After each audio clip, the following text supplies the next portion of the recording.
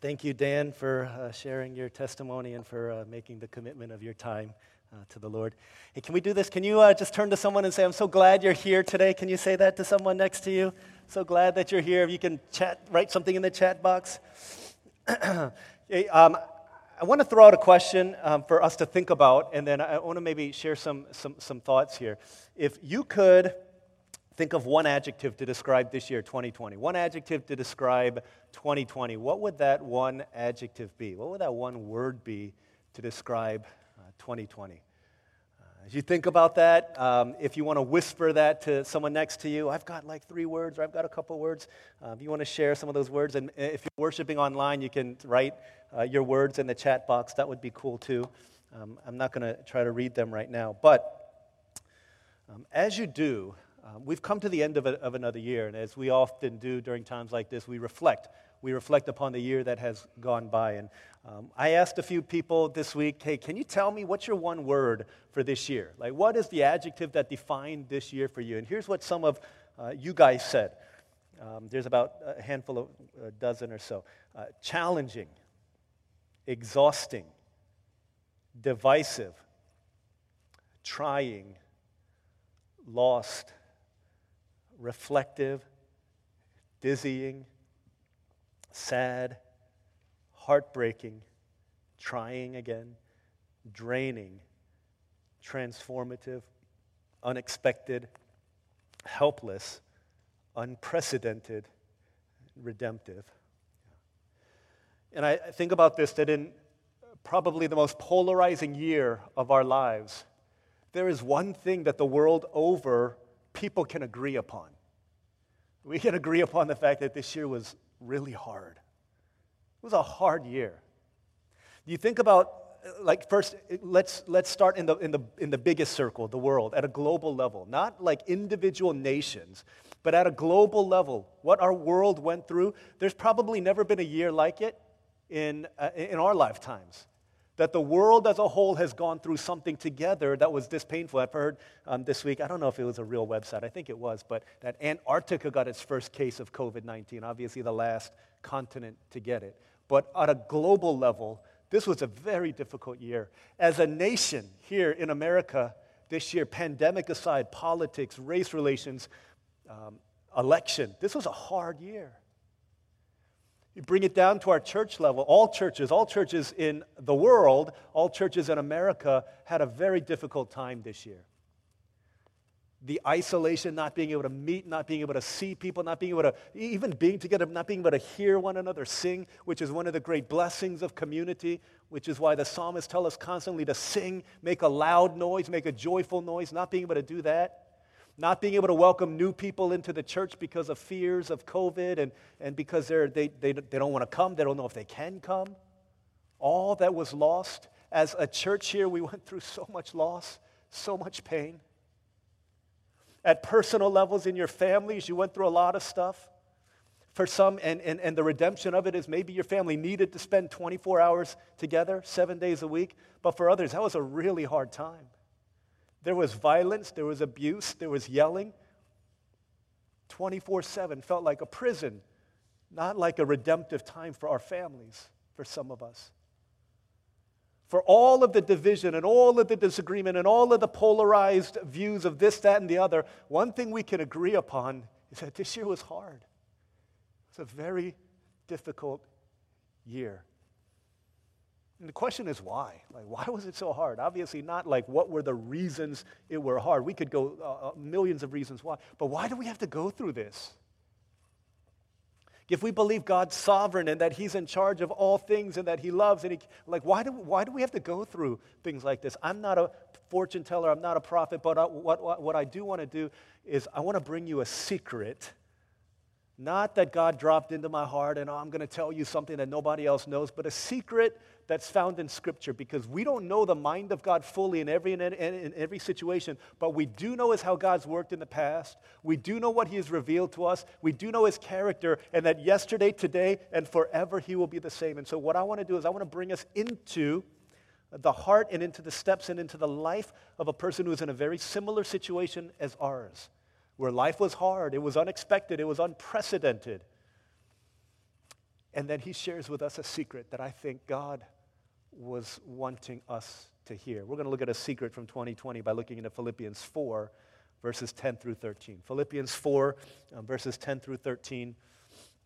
I'm going to read these 4 verses, but I'm going to focus on verses 12 and 13 here and help us to make sense of what God may have been doing in this year and what he wants to do in the year and the years to come.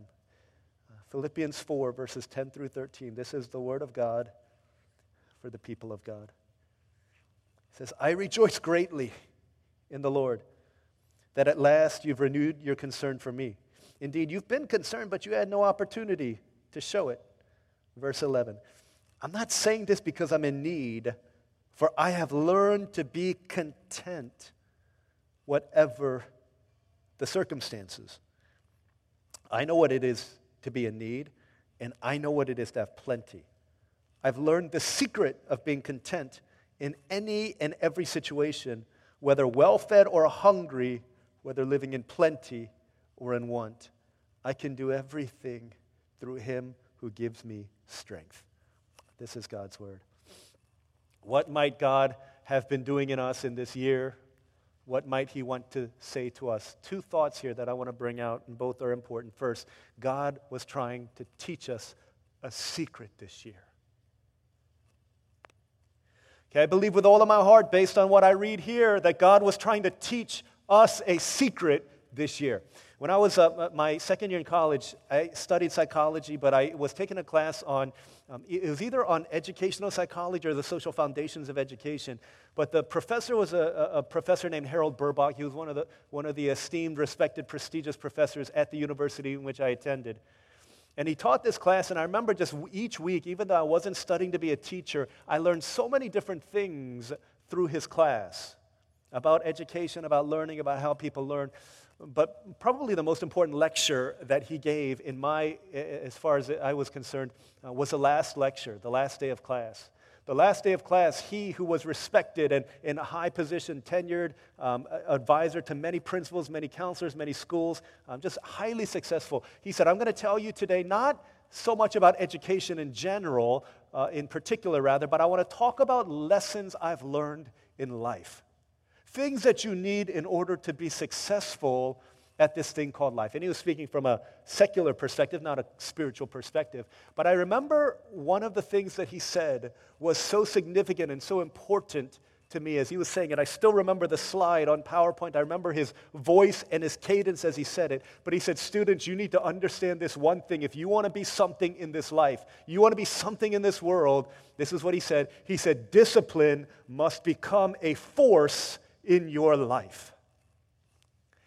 Discipline must become a force in your life. I don't know anyone, he said, who has been successful at anything who was not disciplined at life. And because of his stature, because of his position, because of his influence, because of his respectability, everybody listened to those words and they took it as a secret to life.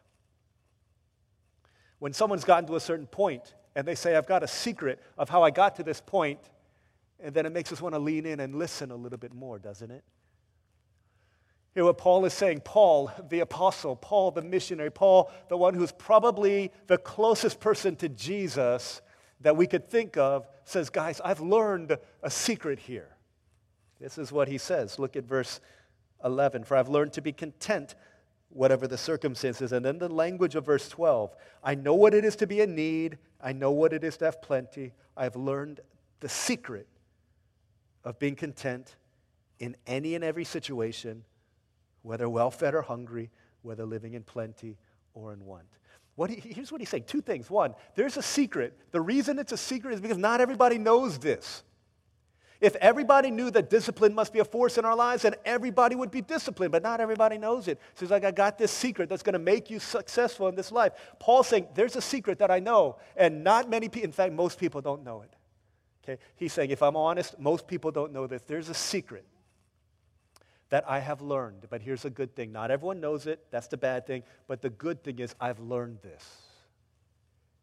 And if I've learned it, he's saying, so can you. Because the one who's doing the teaching is not only a master teacher, he's also your Father in heaven. Guys, God has been trying to teach us a secret through this year. And like every master teacher knows, God knows two things. He knows what we need to know, and He knows how we need to learn it. He knows not only the subject matter, He knows His students. Okay, so what is it that we're needing to learn? We're learning how to be content in any and every situation. That's what God is trying to teach us. But how does He teach us that? What is He doing in order to teach? He's not trying to teach us by merely telling us or by having you read it in a book. He's saying, here's how you're learning it through any and every situation. Why did you go through? Why did I go through? Why did we go through the things that we went through?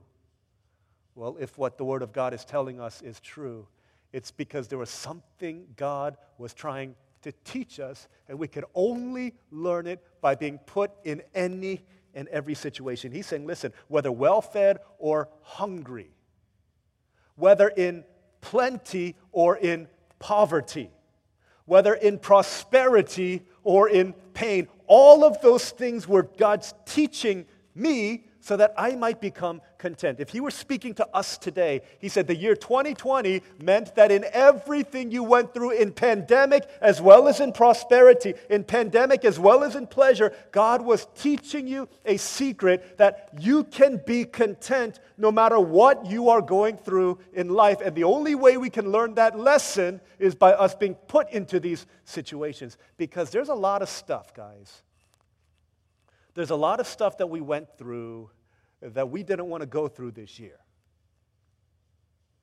And the temptation is for us to say, you know what, if 2020 was just a little bit better in terms of these things, then I would have had a better year. I'd have been a little bit more content. Well, think about what Paul is going through here. Paul is talking, and if you know anything about Philippians, one thing that defines the book of Philippians, it's the word joy.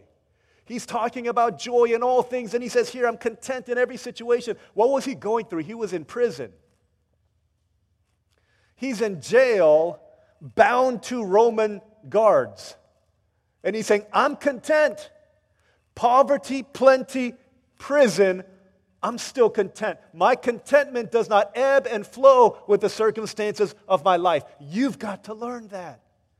Because if things are going well right now, there will be a time in your life where things won't be going so well. Everything that you think you need could be taken away just like that. 2020 has taught us that. And He's saying, no matter what situation, God is teaching me to be content. Because not only is he in prison, but the ministry that he's built up, which has been so successful, all of a sudden, as soon as he gets in prison, is starting to feel like it's crumbling.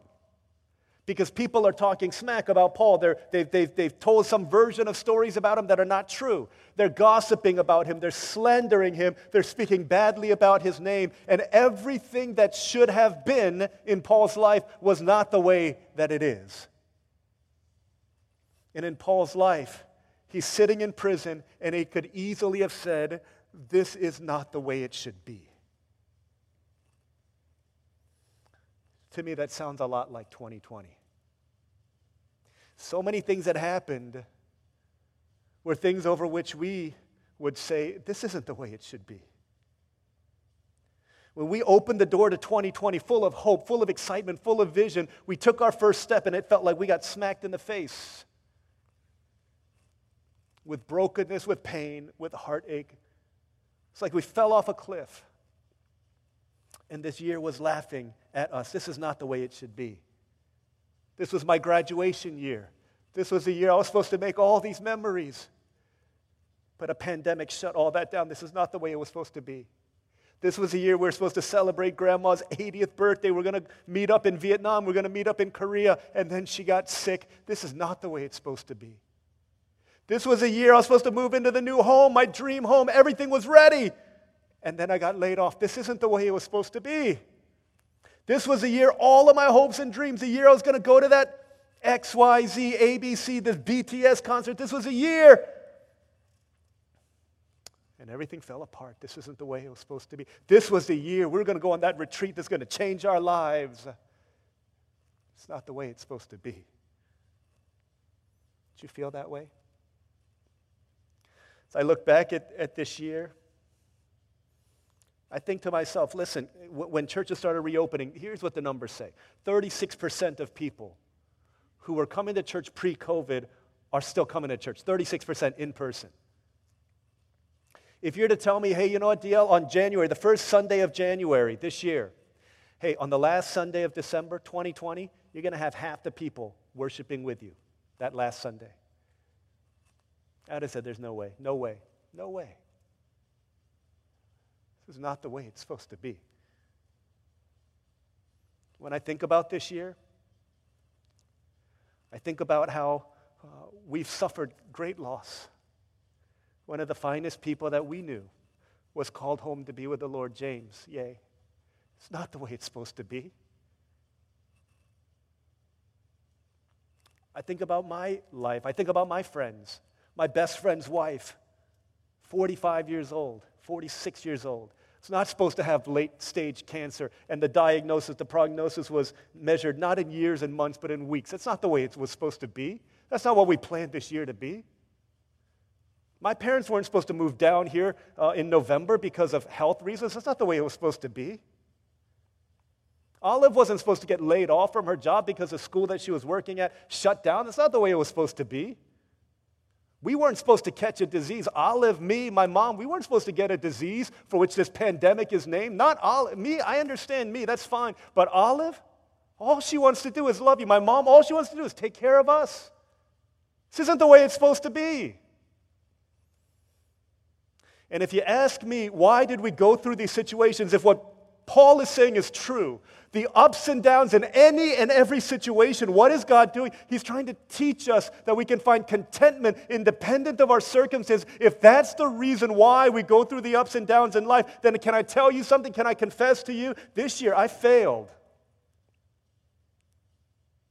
I failed to see what God wanted me to see. This year was hard for all of us. It was hard for me. And if God's giving out grades today, today's the final exam, we get our grades back and we're comparing grades, I'm looking at my report card, I'm like, man, if I had known this before, maybe I'd have done a little bit better. What about you? How did you do this year?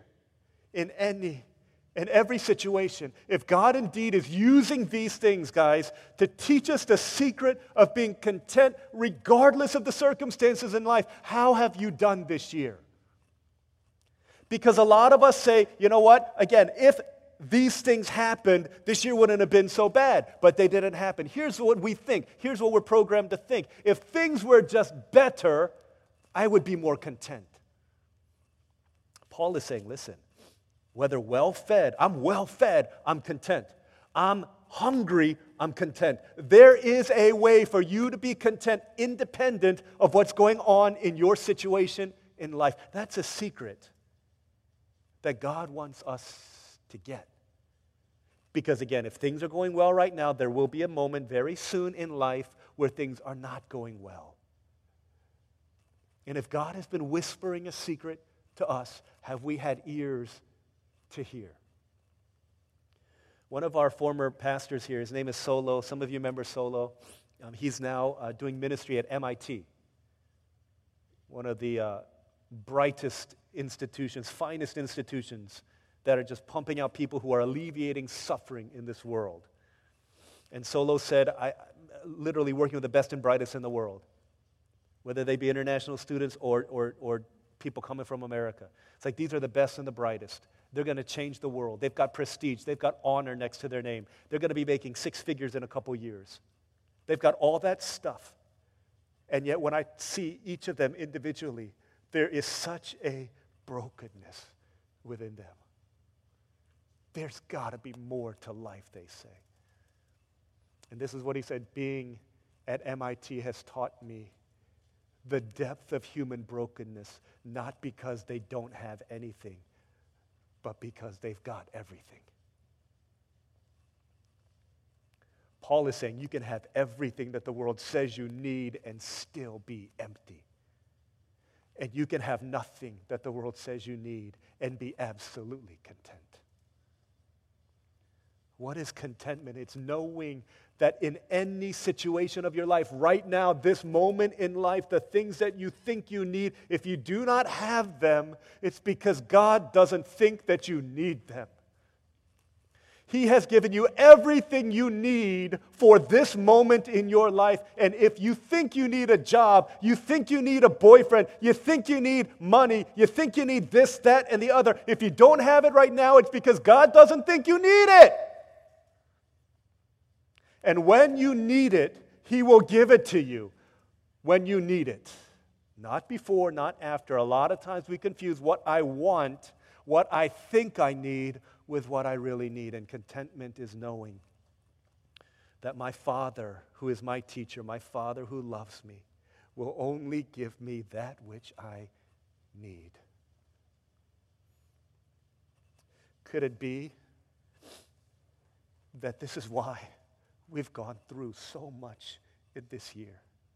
Because God wants to teach us that you don't need everything that people say you need, that you don't need everything you think you need in order to find contentment in any and every situation. How tragic would it be for God to cleanse the world of this virus and not cleanse our hearts and leave them the way that they are?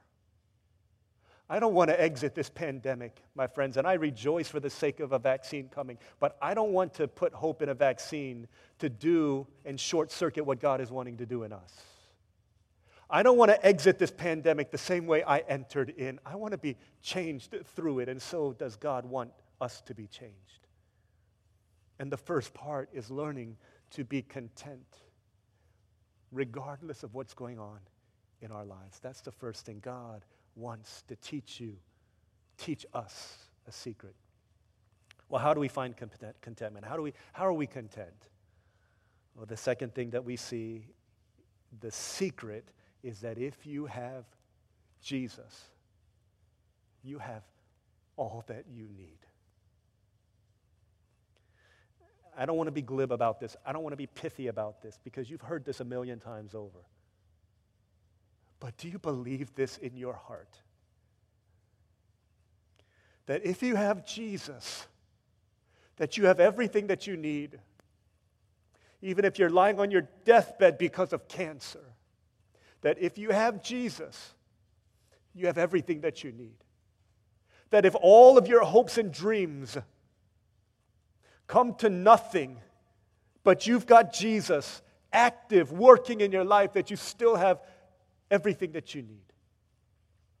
He tells us this secret. A lot of times the way that we think of contentment is we think of, yeah, you know what, 2020 was really hard for me, but at least it wasn't as bad as these people. Like, that's often where we go. That's often what we do. You don't need Jesus. You don't need the gospel. Jesus didn't need to die for that kind of contentment that says, well, compared to other people, I'm fine, I'm better. You hear this kind of stuff whenever we come back from mission trips. We go to the Dominican Republic, come back, or some developing nation, come back. And especially young people, they come back and they're like, hey, what did you learn? How was your trip? Yeah, you know what? I realize how much I take for granted. I realize how selfish I am. I realize how little I give thanks. I'm going to learn to be more grateful. How are you going to do that? Well, I think about, when I was in the mission field, like these kids are running around and I say, where's your dad? And they say, we don't know our dad. I don't know who my dad is. So I come back to America and I say, I'm going to treat my parents with love. I'm going to honor them. In the Dominican Republic, they didn't even have beds. They just had these cots. I'm going to come home and every day before I go to sleep, I'm going to give thanks to God for my bed. They didn't even have toilets that flushed the first year we went to DR. We had to, after we did our business, we had to pour buckets of water into them, and if it didn't rain, we don't flush. I'm going to come and first thing I'm going to do is I'm going to kiss my toilet seat before I go to the bathroom. People have literally said that. They don't have showers. It's just rainwater that collects in a big old trash can, and we take these cups of water, we pour it on us. I can't believe I used to spend 30 minutes taking a shower. I'm just going to take 5-minute showers, and I'm going to think about people in the DR. And so we say, that's great. But how long does that last? You ask anybody who's gone. Lasts a week maybe? 4 days? 3 days? After the first 3 days of giving mom and dad a hug, all of a sudden, fourth day, you're like, oh my gosh, Mom, why are you nagging me? It's the summer. Just let me sleep in. Oh my gosh, I can't. It's so hot inside my house. I need to take a 10-minute shower. Forget all the things that Contentment is not in the Bible. It's not about you looking at other people who've got a worse life than you think circumstantially and saying things are okay. That's not what he's saying. What is he saying? What's the secret? Verse 13. Paul says, I can do everything through him who gives me strength. Probably one of the most misquoted verses in Scripture. The first time I saw this verse, Philippians 4:13, I was a middle school student, I think, and I was watching football on TV, and there was a team called Notre Dame, and they were playing, and this one guy off of his uniform, he had this little towel, and on his towel it said Philippians 4:13, and as a kid who grew up in church, I was like, oh my gosh, there's a Bible verse. I went to my Bible and I read it. I can do everything through him who gives me strength, and I was like, man, this is a verse to rally around. So this became my favorite Bible verse. I was so excited that there was something I could tell people when they say, hey, okay, what's your favorite Bible verse? I would immediately say Philippians 4:13, and they're like, ooh, you actually have one. Like, you're so spiritual.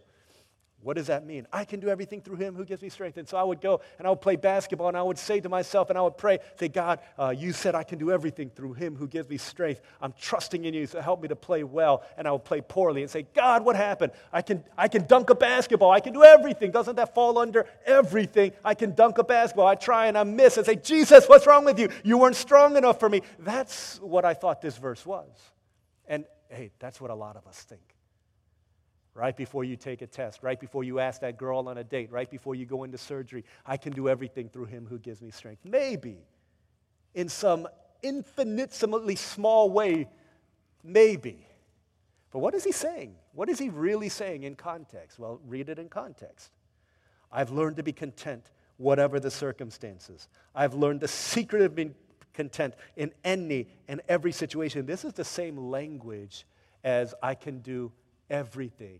I can do all things. Here's what he's saying.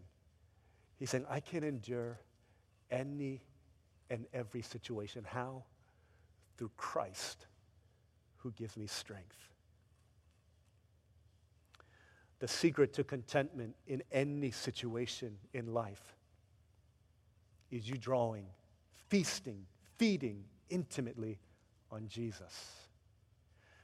Guys, if we have not found contentment in our lives this year or any other year in any situation,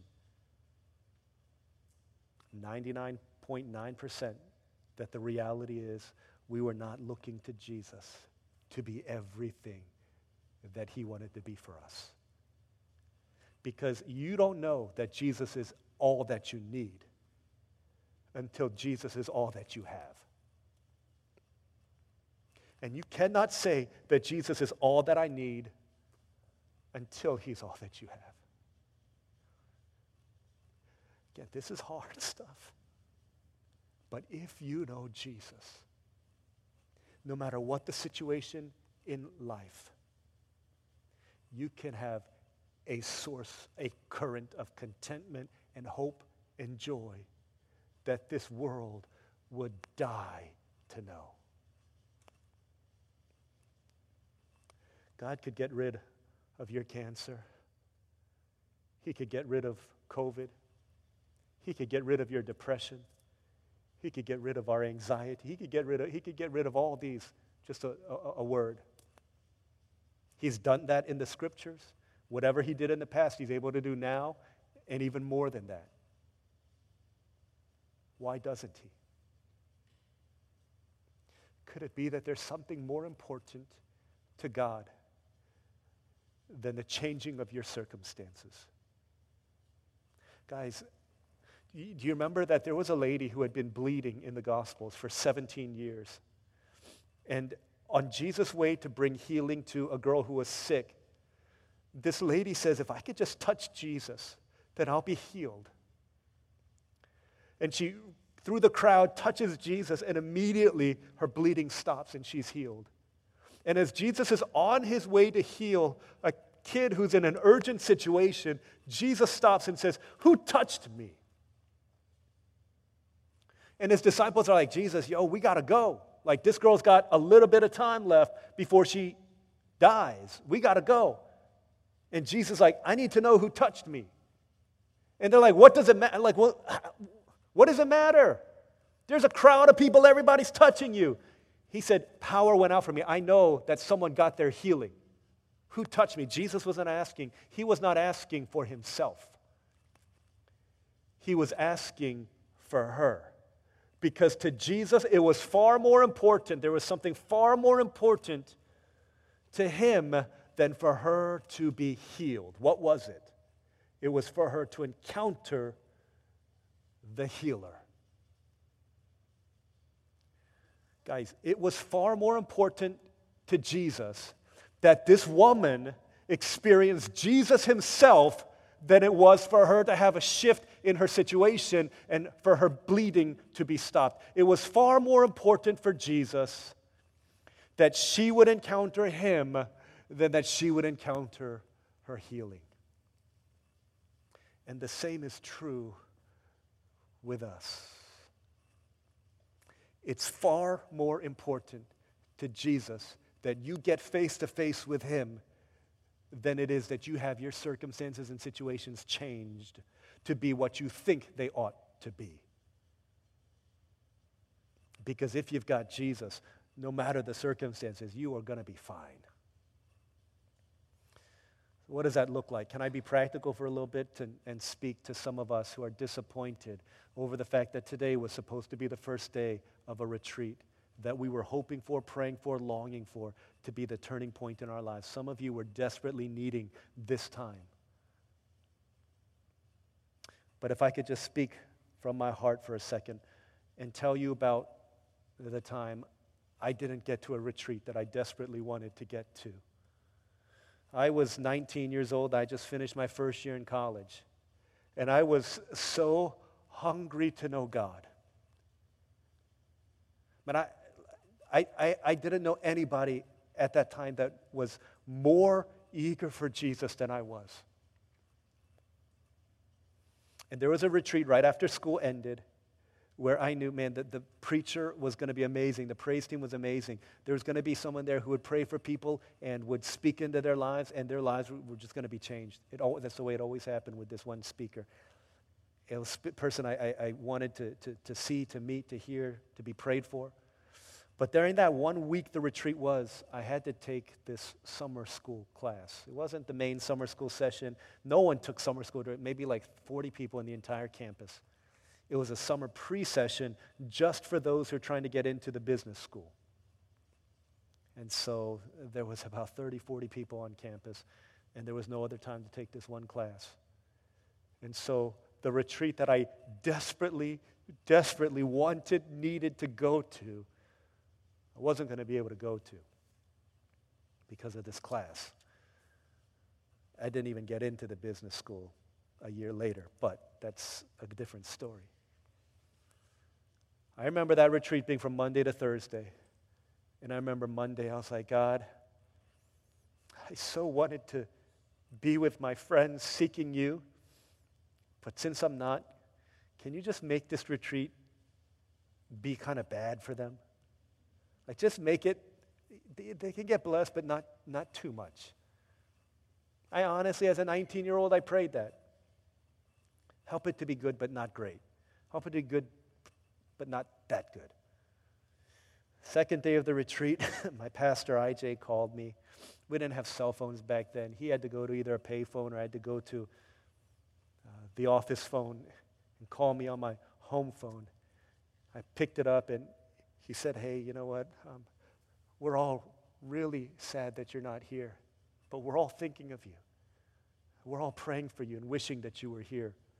I remember he said, we are thinking deeply of you. I was encouraged. My small group leader, a guy named Jerry, also called me. I don't know how he called me, from where he called me, but he was at the retreat also, and he said, hey, we're praying for you. Don't feel bad. We're praying for you. And so I remember feeling like, man, they're at this retreat getting blessed, and they're praying for me to get blessed. Here I am, not being blessed, praying that they would not be blessed. And I just started repenting for just the attitude of my heart. God, I'm sorry for my selfishness, for thinking that I know better than you, for all of these things. And I said, God, if you are meeting people, if God, you, the one I'm praying to, is meeting people at Potomac Park Camp in Falling Waters, West Virginia, then you could meet me here too. And if they're going to have a retreat, then I'm going to have a retreat here. Maybe I could do that with you. Would you meet me in this place? Would you do that for me? And I remember saying, God, I don't want this hunger to go to waste. And so for the first time in my life, I picked up a Christian book. It was called The Wonderful Spirit-Filled Life. And I read it and I thought to myself, oh my gosh, this is what life in Christ ought to be like. Like I'm tasting like 5% of what I think is Christian life, but there's all this other stuff that God promises, and I want that. Like, I want that. I want more of you, God. I want to hunger for you. I want to long for you in that way. And he said the only thing you need to do is just the way that fruit is produced in the spiritual life is you as a branch stay connected to Jesus. That's it. That's it. You stay connected to him, and then fruit will be born in your life, and you'll begin to experience this wonderful life. And I said, God, I want that. I want that. I read another book called Too Busy Not to Pray, and it said, in your busiest days, you're too busy to not depend on God. And so I started praying like crazy. As soon as class was done, I would go to the chapel, and for 2 hours or 3 hours, I would just sit there in the chapel and say, God, I want more of you. God, save my friends. God, change this campus. Lord, revive my heart. And I began praying, and I would go home, and after like 3, 4, 5 days, man, my heart was on fire for God. I would go wherever I went, on campus, off campus, in class, off class, on the phone with my former youth group friends. I would call all of them wherever they were. I'd call my brother, and I was like, dude, guys, you guys need Jesus. You need not what we had in youth group Jesus, but you need Jesus. You need to encounter him, because once you get him in your life, everything is different. Everything is different. We have no idea. We've barely scratched the surface. My heart was on fire for Jesus. I said, God, I want to have more of Christ in my life. And the crazy thing is, like, nothing else mattered to me.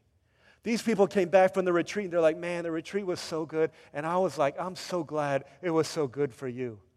In my selfish, prideful, spiritual pride mind, I was thinking, I'm going to run laps around you spiritually by the end of the summer, because I'm doing something, that God is doing something in my life that you have no idea.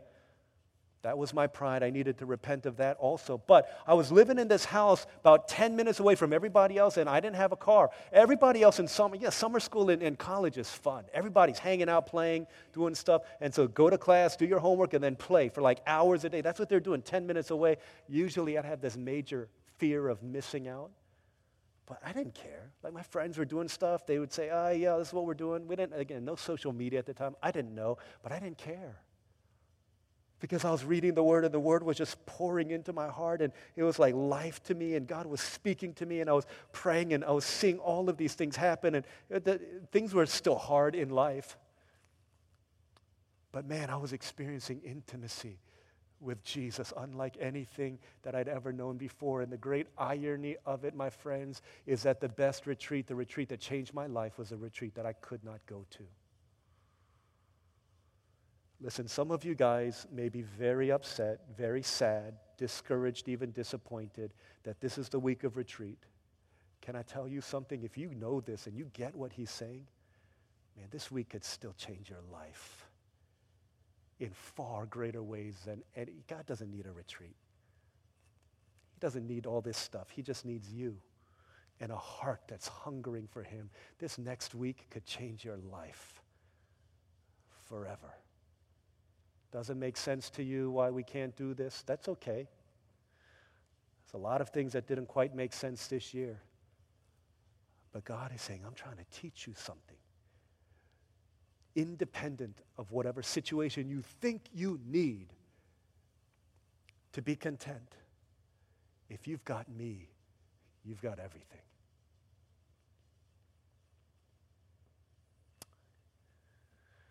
And so it is that we think back to all the things that God has done throughout history.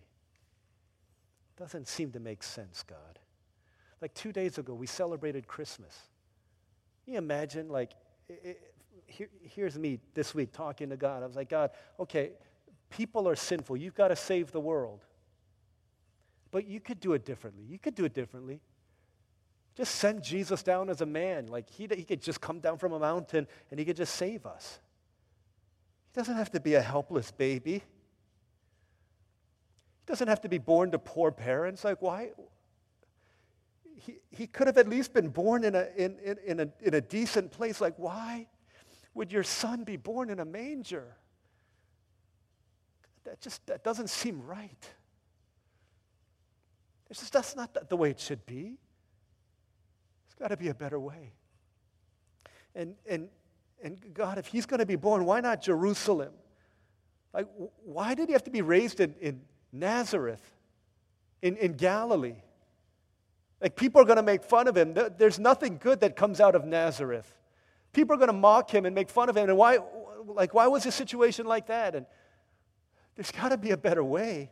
Like, it doesn't make any sense. And if he has to die, then let him die some other way. Why does he need to hang on a cross and for 6 hours, like bleed out and suffocate and die because he couldn't breathe? Why do you have to die that way? God, it just doesn't make sense. There's a lot of things that don't make sense from Bethlehem to Nazareth to Calvary. But in every one of those things, doesn't make sense to us was actually the most loving thing that God could do. To be born in a manger, a messy place. To die on a cross, a messy place, so that we could know that messy places Jesus is not afraid to go to. We need to know that. We need to know that. To be mocked, to be made fun of, to be slandered, to come from a dysfunctional family. Jesus understands your situation. To have parents who don't understand why you love him, why you love God so much. Jesus understands that.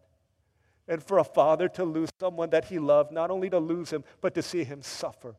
He understands that the things that don't make sense to us were the most loving things of God because they led us to himself.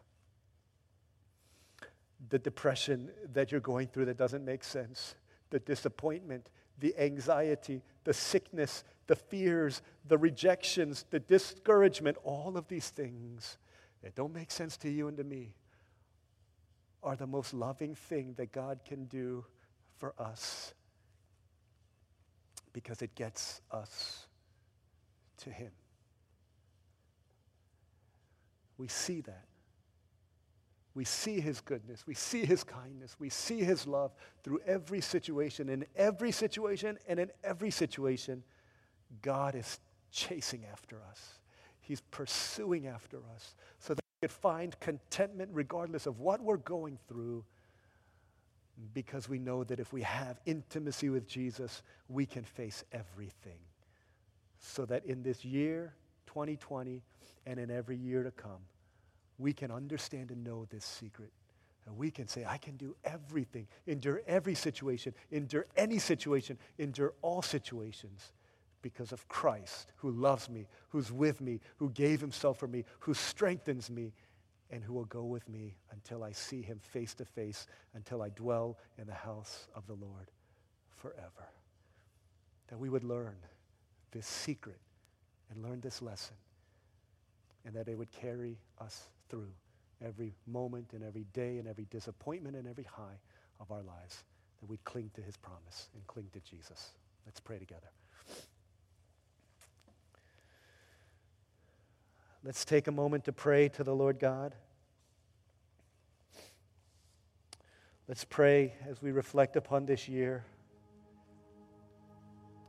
Did you see that through all the ups and downs and failures,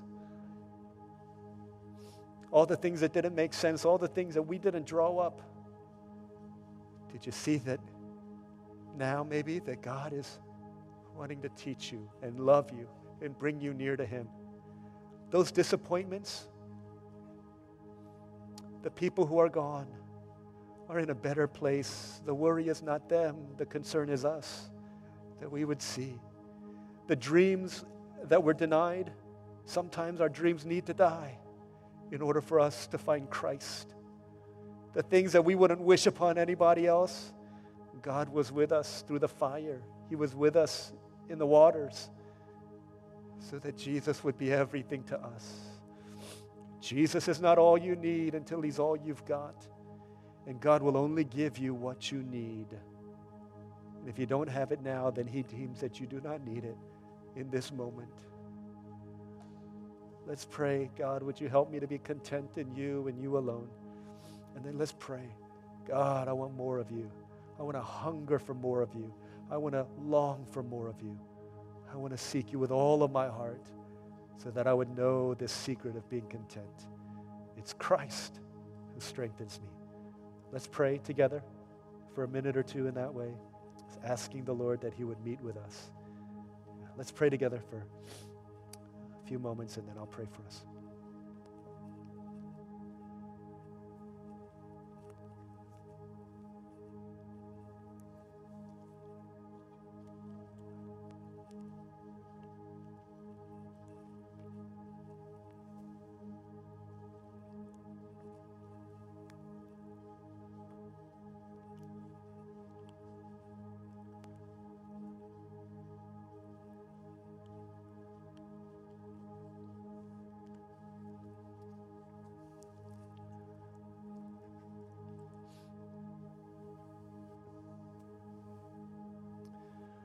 Father in heaven, we thank you so much for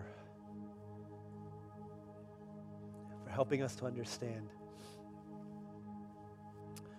If all we had were the situations of life, if all we had was human wisdom to try to navigate this, we could find a lot of good advice on the internet. We would never find good news, and the good news is that you don't give us what we deserve. We think we deserve better, but we deserve far worse. We thank you that in Christ, that which we deserve, the punishment for our sins, was taken by another, the perfect Lamb of God, to cleanse us so that all we know is the love of God. Help us to see that love, just like the love of a parent on earth, is not always what the child deems to be loving. But we may see in time. We may never see until we see your face. Father, we pray that you would help us to cling to the promises and to cling to the one who promised. Help us, Lord, that we would love you above all things and that you would be the deepest joy and the great prize of our lives. Teach us to be content by finding our contentment in Christ. Thank you so much. We love you because you've loved us first, and we thank you that your goodness in the good times and in the hard times continues to chase after us. We thank you so much. We pray these things in Jesus' name.